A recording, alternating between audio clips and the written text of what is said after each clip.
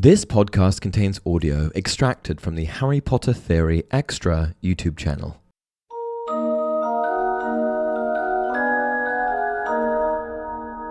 Hey everyone, welcome to another installment of Harry Potter Theory. Today, we're going to be discussing Hogwarts and House Elves.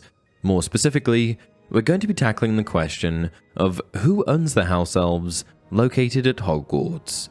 Winky belonged to the Crouch family, Dobby used to belong to the Malfoy family, and Creature belongs to the Black family. But who owned all of the House Elves at Hogwarts, where supposedly the largest concentration of House Elves existed, at least according to Nearly Headless Nick?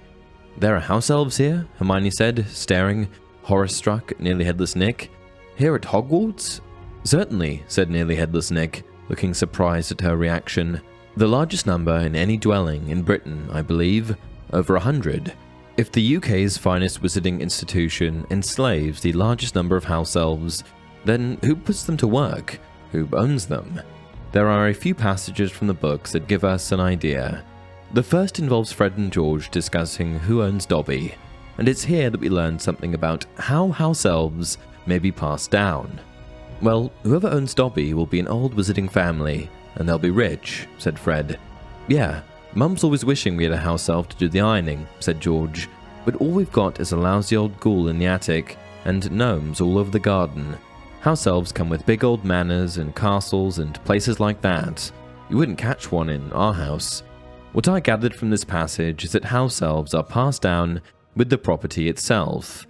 Dobby seems to confirm this in the Chamber of Secrets, but also indicates that he is bound to serve one family and house forever. "Dobby had to punish himself, sir," said the elf, who had gone slightly cross-eyed. "Dobby almost spoke ill of his family, sir." "Your family?" "The wizard family Dobby serves, sir. Dobby is a house elf, bound to serve one house and one family forever." If house elves are bound to serve one family and one house forever, then who on earth owns all of the elves at Hogwarts? Hogwarts is constantly changing management, and no one really owns the property, right?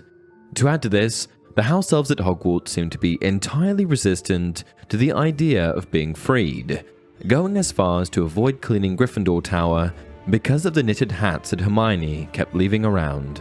Are these house elves descended from elves originally owned by the 4 Hogwarts founders? Do they belong to the castle itself? Or were they relocated to Hogwarts from somewhere else? In Chapter 21 of the Goblet of Fire, there's a passage that gives us the answer. "Can't house elves speak their minds about their masters then?" Harry asked. "Oh no, sir, no," said Dobby, looking suddenly serious. "'Tis part of the house elves' enslavement, sir. We keep their secrets and our silence, sir. We uphold the family's honor, and we never speak ill of them, though Professor Dumbledore told Dobby he does not insist upon this. Professor Dumbledore said we is free to... Dobby looked suddenly nervous and beckoned Harry closer. Harry bent forward. Dobby whispered, "He said we is free to call him a balmy old codger, if we like, sir." This means that the house elves of Hogwarts belong to the current headmistress or headmaster, and as it turns out, it was Helga Hufflepuff of all people who first brought them to Hogwarts, as indicated by Rowling in an interview. Yeah, it's a complicated issue.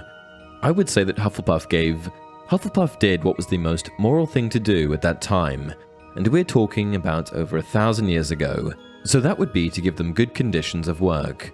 There was no kind of activism there, so no one's going to say, "Here's an idea, let's free them. Let's pay them." It was just, we'll bring them somewhere they can work and not be abused. And that's it for this video. If you enjoy the content, please be sure to like the video and subscribe to the channel. Until next time, remember, it does not do to dwell on dreams and forget to live.